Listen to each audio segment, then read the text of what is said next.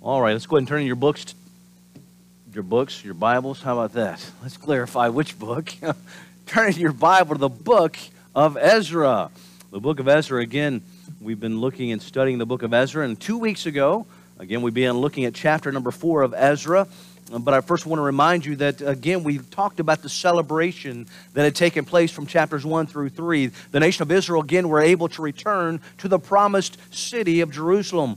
The spoils that had been taken from the temple 70 years prior to this had been returned to them, so they could, again, bring that back with them as they began to build the foundation of the new temple again.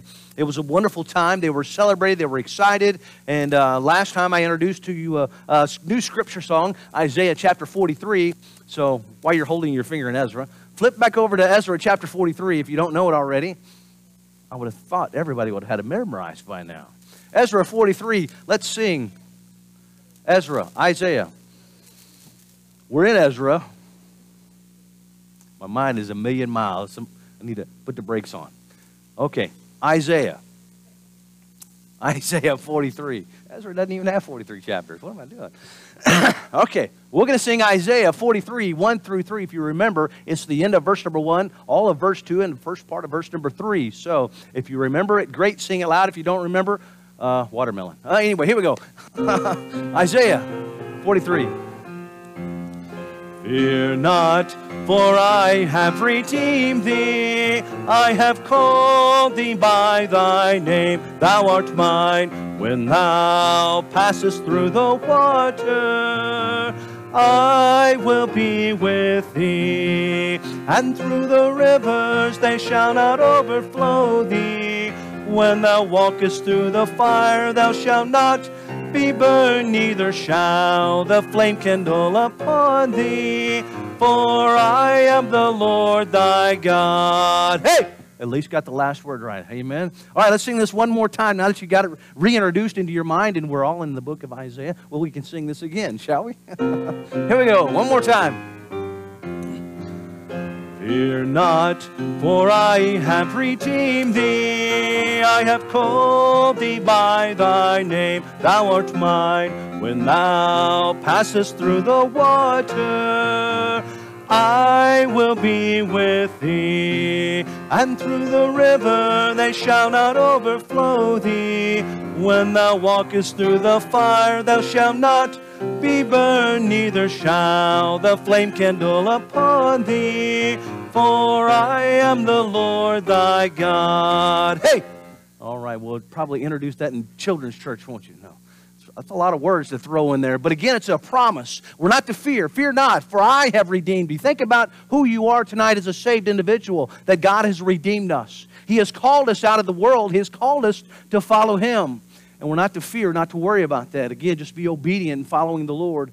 No matter the trials that come, the fires that are there, the waters that you have to go through oftentimes, think about the Lord taking you through that and understanding He's always going to be there. So it's a great portion of Scripture. And it's a great way to memorize the Word of God as well and apply it in your life as you're going through the day, as you're going through those trials. Stop and think about this portion of Scripture.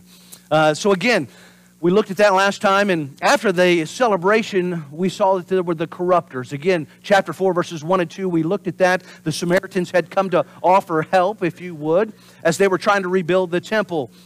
And again, this was a mixed race of people that caused trouble for the Jews all throughout history, and they were not to be trusted here as well. So, again, they understood that. They brought with them the compromise. They wanted to again, socialize with the Jews and later maybe even sabotage their rebuilding process. So there was a lot of things going on. There were some things that was happening within their lives as they were trying to rebuild what God had given them. When these youths decided not to allow them to come to be a part of what they were doing, the Samaritans complained. They wrote a letter to the king and wanted to tell him what all was going on and complain to him, hoping that he would stop the rebuilding process. And that's exactly what happened. They caught the eye of the king and all that they were saying to him, and he decided, well, wait a minute, let me reply to their complaint. So let's have a word of prayer and we'll get started as we continue looking through chapter number 4 of Ezra. So let's have a word of prayer. Lord, again, we thank you for the time we've had already this morning, Lord. Again, a great time in your word, studying it, encouraging one another, singing your praises. And then this evening, Lord, as well as we've been able to meet together tonight. Lord, thank you for this opportunity. I pray that you would help us as we look to this account of Ezra and his life and all that was going on with the nation of Israel here. Help us to learn from it. Help us to apply what we hear this evening, that we can be faithful men and women of God, that people can see our lives, and again, we would reflect you in everything we say and do. Lord, I pray that you would direct us and guide us. Help us tonight. Use us as only you can, and we love you and we thank you for all that you've done. We ask this in Jesus' name. Amen. Tonight, as we continue looking here in chapter number 4, oftentimes I look at these things and I've told you before, as I read and study this, the Lord just reveals certain things, and that's how I kind of come up with my outlines. For some reason, I was just stuck on the letter C, and this whole chapter was all C's, and it was C, C, C, and I was like, it's amazing how some of that works out. And I know some people can't do that, they don't like it, but hey, that's how God speaks to me when I go through and I read it and I study it. That's what He gives me. So sometimes I feel like I'm on Sesame Street. Tonight we're brought to you, sponsored by the letter C. So again, as we continue this outline, it's going to be the letter C. Number 1 tonight is the correspondence from the king. So again, we find that they have written this letter. They've complained to the king. They've given their complaints and their problems to the king through a letter. And now he is returning and he is writing them back. So let's look here in Ezra chapter 4. Begin reading in verse number 17. Ezra chapter 4, verse number 17. The Bible says, "Then set the king an answer to Rehum, the chancellor, and to Shimshai, the scribe, and the rest of their companions that dwelt in Samaria, and unto the rest beyond the river, peace, and at such a time. And the letter which ye sent unto us hath been plainly read before me. And I commanded that the search hath been made, and it is found that this city of old time hath made insurrection against the kings, and that rebellion and the sedition had been made therein. There have been mighty kings all over Jerusalem, which have ruled over all countries beyond the river, and toll and tribute and custom was paid unto them. Give ye now commandment to cause these men to cease, and that this city be not builded, until another commandment shall be given from me. Take heed now that ye fail not to do this. Why should damage grow to the hurt of the kings?" You may recall again the Samaritans had sent this letter to the king back in verses 11 through 16, telling him all that the Jews were doing and how it was going to affect his kingdom. Again, they were playing at his emotions, if you were. They were pulling on the heartstrings, and in this case, it was pulling on the old wallet, and he didn't like that. If the city was going to rebuild, there would be no more tolls, no more tribute, no more customs. People were not going to pay money like they used to. So again, that's going to affect a lot of things, and it's not just going to affect the kingdom, but it's going to affect these Samaritans as well. Because we find here, verse number 14, it says about the maintenance of the king's palace. The Samaritans there were being paid by the king. So if they're not going to get any more tolls, if they're not going to get any more tribute or customs, they're not going to get any more money either. So again, you start messing with people's wallet, guess what? People don't like that. They're going to complain. So that's exactly what the Samaritans were doing. They were like, hey, write this down. You're the scribe, start writing. We're not going to get paid anymore. Let the king know that. Tell him to stop it. We need to cease this. Cease and desist. We're not going to do it anymore. So again, they were bringing that complaint. And oftentimes when we hear of complaints, what's going to bring with that? It's going to bring discouragement. And that's exactly what we find here in this account, and how Satan operates, just like what we find. He's going to use discouragement. Discouragement is a terrible thing because people will get things into their minds and create discouragement, and no one can get them out of that lull, that funk, if you would, whatever you want to call it. We just can't get our minds out of that. Discouragement is a terrible thing. But have you ever driven to church and there was a crazy driver in front of you? You wonder, why on earth? Why is it happening? You ever come to church and the kids get in the car and you're like, be quiet back there. Sunday mornings, you ever had Sunday mornings like that? You know, your spouse says something and you just want to, really? And it was nothing bad, it's just the way you took it. You know, there's a lot of things that happen, especially it seems like on Sunday morning, that will just cause discouragement. And then you come into church and, good morning. How you doing? That's really what it should be. We come in Sunday night or had a bad day. We didn't get the nap. Whatever the case, there's a lot of times we allow that discouragement to feed into us and hinder our worship, hinder our time of fellowship together.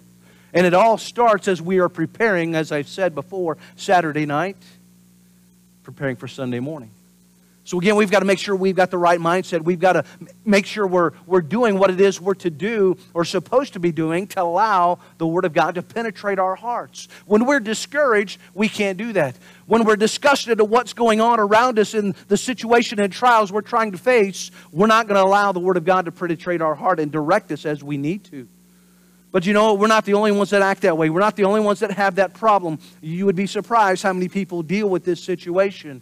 We can even go back in Scripture and see where a variety of people were having trouble and struggles with discouragement. Stop and think about Moses. Moses, can you imagine being Moses and having to lead the nation of Israel, all the complaining Baptists out of the land of Egypt? But it got to the point where he wanted to even kill himself. That's how bad it was. If you were to look in Numbers chapter 11 and verse number 15, it tells us that he was ready to die. He said, I'm tired of this. Lord, I don't want any more of it. I know you've called me to do this, but I'm done. If thou dealt with us with me, kill me, I pray thee. That was his prayer. Going to God saying, I'm tired of this. You know, we look at him as being a great and mighty, again, example of faith, but yet he was human just like the rest of us. There was a time he was tired of dealing with all that was going on. He was doing a great job. He was doing what God had called him to do, but he was relying on his own strength and his own power, just like we do sometimes. And it was a problem. And after that prayer offered to God, God told Moses to gather 70 of the elders and the officers and meet him in the tabernacle, and God was going to take care of it. God was going to take care of the despondency that was brewing up in all those people that were complaining and moaning to Moses. Joshua was another one that was discouraged as he was leading the nation of Israel. You can go back and look in Joshua chapter 7 and verse number 7 where it says, Alas, O Lord God, wherefore hast thou brought us over the Jordan and delivered us into the hand of the Amorites to destroy us? Why didn't you just leave us on the other side of the Jordan? Why are we coming into this land and why are we being consumed by our enemy? Why did you allow this? Why? Have we ever asked God why? We're not the only ones. Again, we see this in the example we find in Scripture of those mighty men. Oftentimes they were complaining and asking God why. But you would be surprised how many people you see as they get out of their car and walk across the parking lot. And the countenance will change as they get closer to the front door and come in and everything's all smiles. We all have problems. We've all got difficulties in our lives. Every one of us may be a little different, but it's no less important to that individual. So what do we do and how do we overcome it? We've got to learn to give that to God. We've got to learn to let it go and give it to God and say, Lord, here it is. Give it to God. He's the one that can take care of it. He's the one that can handle our problems. Oftentimes we try to fix things ourselves when we can't. So again, we can have discouragement. But we can also look at the distractions that we have in our lives. Sunday morning, again, is the hardest sometimes. That's the day when we want to sleep in. The actual day you're feeling tired enough to where I can just lay in bed all day. Know how you feel sometimes? Why can I do that on Saturday? Why can't I do that on Monday? No, it has to be Sunday. That's the day I feel that way. That's the day when all the family wants to get together. Hey, let's go to the lake. Let's go do this. Let's go do that. There's a lot of distractions that are out there that are keeping us from where we know we should be. These distractions are not just from the outside, but from within as well. You ever gotten through Sunday school and start the Sunday morning service and your stomach start going, oh man, I'm getting hungry. It's like I haven't eaten in a week. You just got done eating, doesn't matter. But again, those distractions that get you start thinking, okay, well, what's for lunch? What's in the refrigerator? What can heat up real quick? What restaurant are we going to go to? Well, all these questions start coming back to our minds, again, causing us to be distracted from what God wants us to understand. Again, it's It's one of those areas that we've got to learn to get a hold of. Satan is causing every type of distraction he can to keep us from understanding what God wants from us. And how do we defeat it? We understand that Satan cannot read our minds. You know that, right? He can't read your minds. It seems like it sometimes, but he can't read your mind. But he can see your reactions. He can see how you've reacted in the past to whatever situation you've dealt with or whatever problem has come around. And he said, you know what? I'm going to try that again. And by the way, his tactics has never changed. He's done the same thing for all of eternity. So we understand that, we know that. Why shouldn't we defeat it even more? Because we allow ourselves to get caught up in a lot of things. So again, we should learn to extinguish those fiery darts. Again, Ephesians tells us that we're to put on the shield of faith, wherewith we're able to quench those fiery darts that the wicked is shooting to us. You know, it may not be the dart that kills us, but if we don't quench it, that fire can begin to spread. And as that fire spreads, it's going to hit the person next to us on this side and the person on that side, and it's going to start consuming the entire family. It's more than just you that you're dealing with. It's affecting other people as well. So it's important that we take on that shield of faith to take care of that problem. We must use faith that God has given us to not be allowed us to become distracted, to not let the discouragement overwhelm us and cause us to be upset and overburdened with what's going on in this life. Because that's exactly what the nation of Israel had done here. These Jews that were again there in Jerusalem trying to rebuild, they became discouraged because so-and-so didn't like what we were doing. So now they sent a letter to the king and so on and so forth. They were getting distracted with their own buildings, building their own homes and preparing their own lots, that they no longer worked on the temple anymore. As we went back and remember, we looked that they began working on the walls instead of the temple. So again, they were caught up with these same problems that we have today. So it's nothing new. It's nothing different. It's the same adversary that we're battling today that they were back then. So again, we can overcome that. They overcame it, we can overcome it, but it's something we've got to make a priority in our lives. But as they were rebuilding, they were working. They wanted to make sure that they were doing the right things, and of course the Samaritans wanted to stop what they were doing. And that's what we find, number 2 tonight, is the ceasing by force. The ceasing by force. Look at verse 23 with me, if you would. It says, now when the copy of the king, let me try this again. Now when the copy of King Artaxerxes' letter was read before Rehum and Shimshai the scribe and their companions, they went up in haste to Jerusalem unto the Jews and made them to cease by force and power. This letter of the king was sent back to these group of companions, these complainers, these people, we'll leave it that way. And it again detailed that these Jews were to cease rebuilding altogether. Immediately stop what you're doing.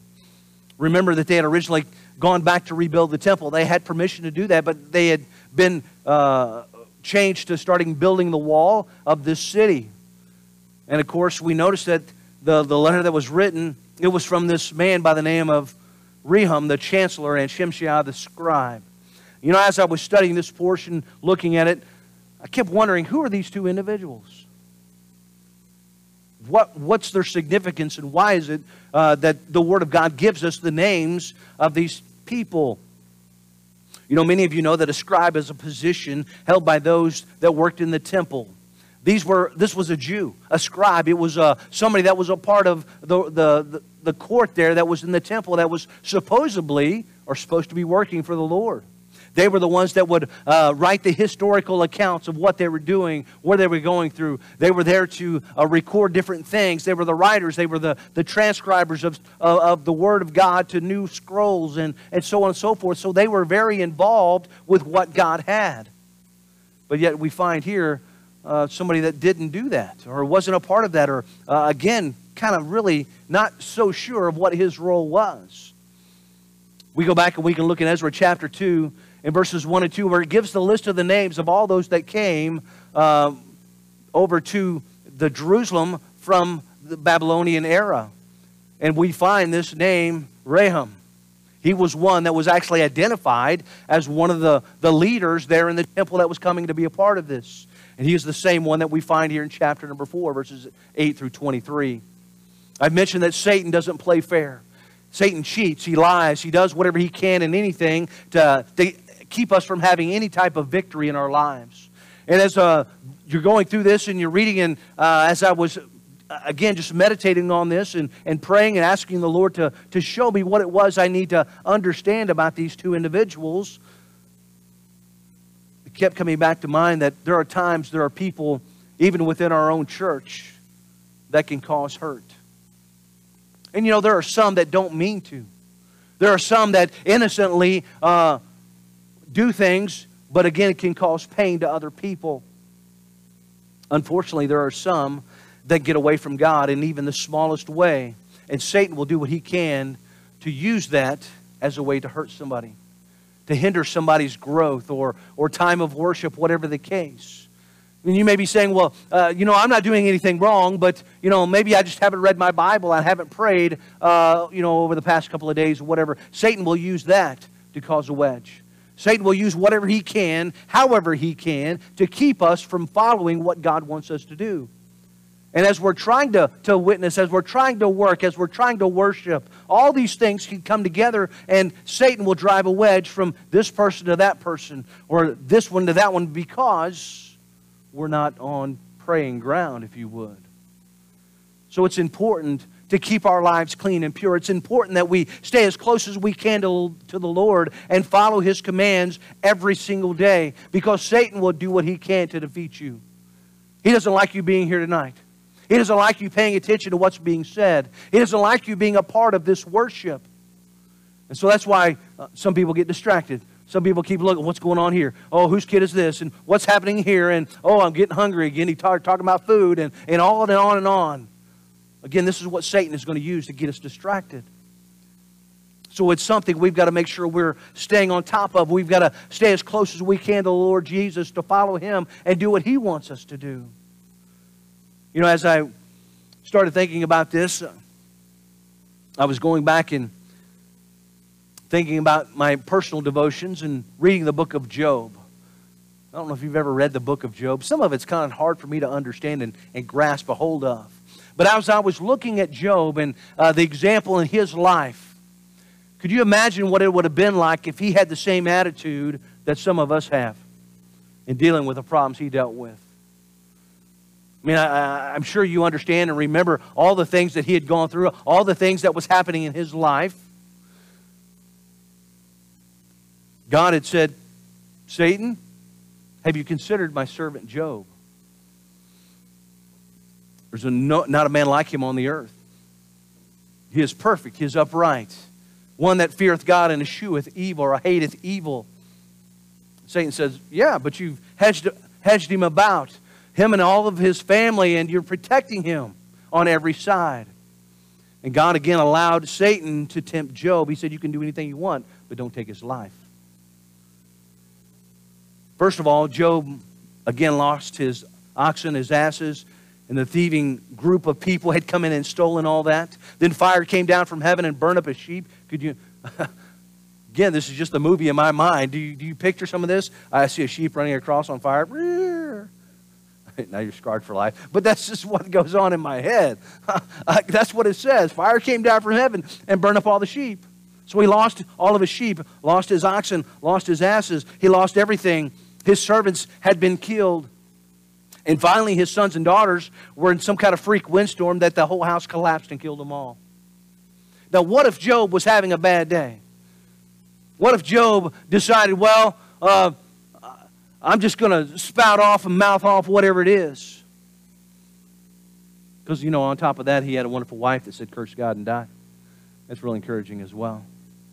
So all these things were piling upon him, upon his life, and trying to overcome this. But what was his response? If you were to go back and look in Job chapter 1 and verse 22, you'd find his response. In all this, Job sinned not, nor charged God foolishly. That was Job's response. What would be your response to that situation? What if you lost even half of, or even a third, or even part of what Job had lost? How would your response be? I think a lot of times we would just get mad and just blow up. Maybe I would. I'm not saying I'm perfect, because I'm sure I would get mad, I would get upset, I would be hurt. But Job did not blame God foolishly. Sometimes we think, well, I've just had a bad day and that's how I reacted, or that's what I said because of the situation I was going through. Just because you're going through a bad day or having a bad incident in your life doesn't mean you're to react just like everyone else, because then you become just as foolish as they are. So again, we need to be careful on how we react, what we say. If we're staying as close as we can to the Lord, He's going to help guide us and guard us, and we're going to say what we need to say, not necessarily the things that we want to say in the flesh. So again, it's important that we stay close as we can to God. Allow His grace that is offered to us freely to help us, to guide us and protect us. But on the flip side of that, don't allow that to become an excuse. Well, God's grace is going to help me so I can say what I want. There's a lot of people that will do that as well. We need to be careful about that. Don't allow that to become a part of our lives. But these men were part of this group, these companions, if you would. And they didn't hesitate to go back and force the Jews to quit building. They went back and made sure that what they probably had already built, they knocked over. Again, if you were to go back and look and study Nehemiah and what he was given, the report, and again, it's amazing how Ezra and Nehemiah and some of these other books tie together, but you'll find that they had to go back and it was like nothing was done. Why? Because they went back and they forcibly made them to quit working, but I do believe also that they pushed down the walls that they already had built, burnt the gates that had already been tried to be set. On as we go back and look, it was already taken care of and pushed over again.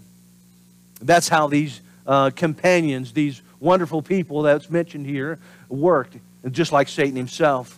They ceased the work and then they canceled the building project altogether. Number 3 tonight, they canceled the building project. Look at verse 24 with me.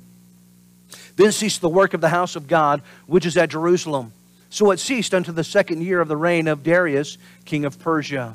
Everything stopped and nothing else was touched inside the city. They'd been giving some threats. There was some discouragement by these Samaritans, and they stopped the work altogether. They made sure they accomplished what they were trying to do, stop the rebuilding. They took the easy way out. They quit. Again, these Jews decided, well, whatever you say, I'm going to do, and they quit working. They stopped altogether. You know, for us, oftentimes for us to quit is taking the easy way out. When opposition comes, when difficult times arise, we want to quit and say, I can't do it. And you're right, you can't do it, but God can use you through that. So this is why it's important that we continue to fight the good fight of faith, to continue to do what God wants us to do. If God has given us the calling to follow Him and do those things, then He's going to give us the strength to get through it. Maybe there's some learning process we've got to go through to get to that point. Maybe some things that we've got to get a hold of, maybe change in our lives as well, that God is going to try to use in this process. It's easy to quit. It's easy to worry about the opposition. It's easy just to go my own way. And that's exactly what Satan wants us to do. Some people say, well, if I don't go that way, I don't have to worry about Satan attacking me. I don't have to worry about the problems. I don't have to worry about anything. You're right, you don't. But you do have to worry about God's correction. Because God is trying to get you and invites you to be a part of His work. He's going to give you what you need. So we can't give up. We can't quit. When we do that, it gives Satan the victory. He's the one that's going to prevail. He's the one that stopped the work here, that distracted them, that kept them from rebuilding the temple as they should have been. We must remember whose side we're fighting on. What is the goal that we have before us? What is it that God wants us to do? And how does He want us to do it? Again, as they were fighting, as they were going through their problems here in Jerusalem, trying to rebuild this temple, there's a lot of things that could have kept them from following. There's a lot of things that could have happened, but they decided to quit. They decided to stop. You know, as we looked at the scripture song tonight, as we stop and think about the words, fear not, for I have redeemed thee. I have called thee by my name. We have the name of Christ. He's going to help us. But we've got to make sure we carry on that name. He said, I will be with thee. Through the rivers, they shall not overflow thee. When thou walkest through the fire, thou shalt not be burned. Neither shall a flame kindle upon thee. Why? Because I am the Lord thy God. So it's important as we look back and understand Isaiah 43 in relation to what we are called to do and what God has for us. He's got a mission. He's got a command that He wants us to follow. We've got to make sure we're faithfully doing what He wants us to do. Opposition will come. People will try to stop us. This is why we can't take the easy way out. We can't quit. We've got to continue on for the Lord. Would you bow your heads tonight? Close your eyes.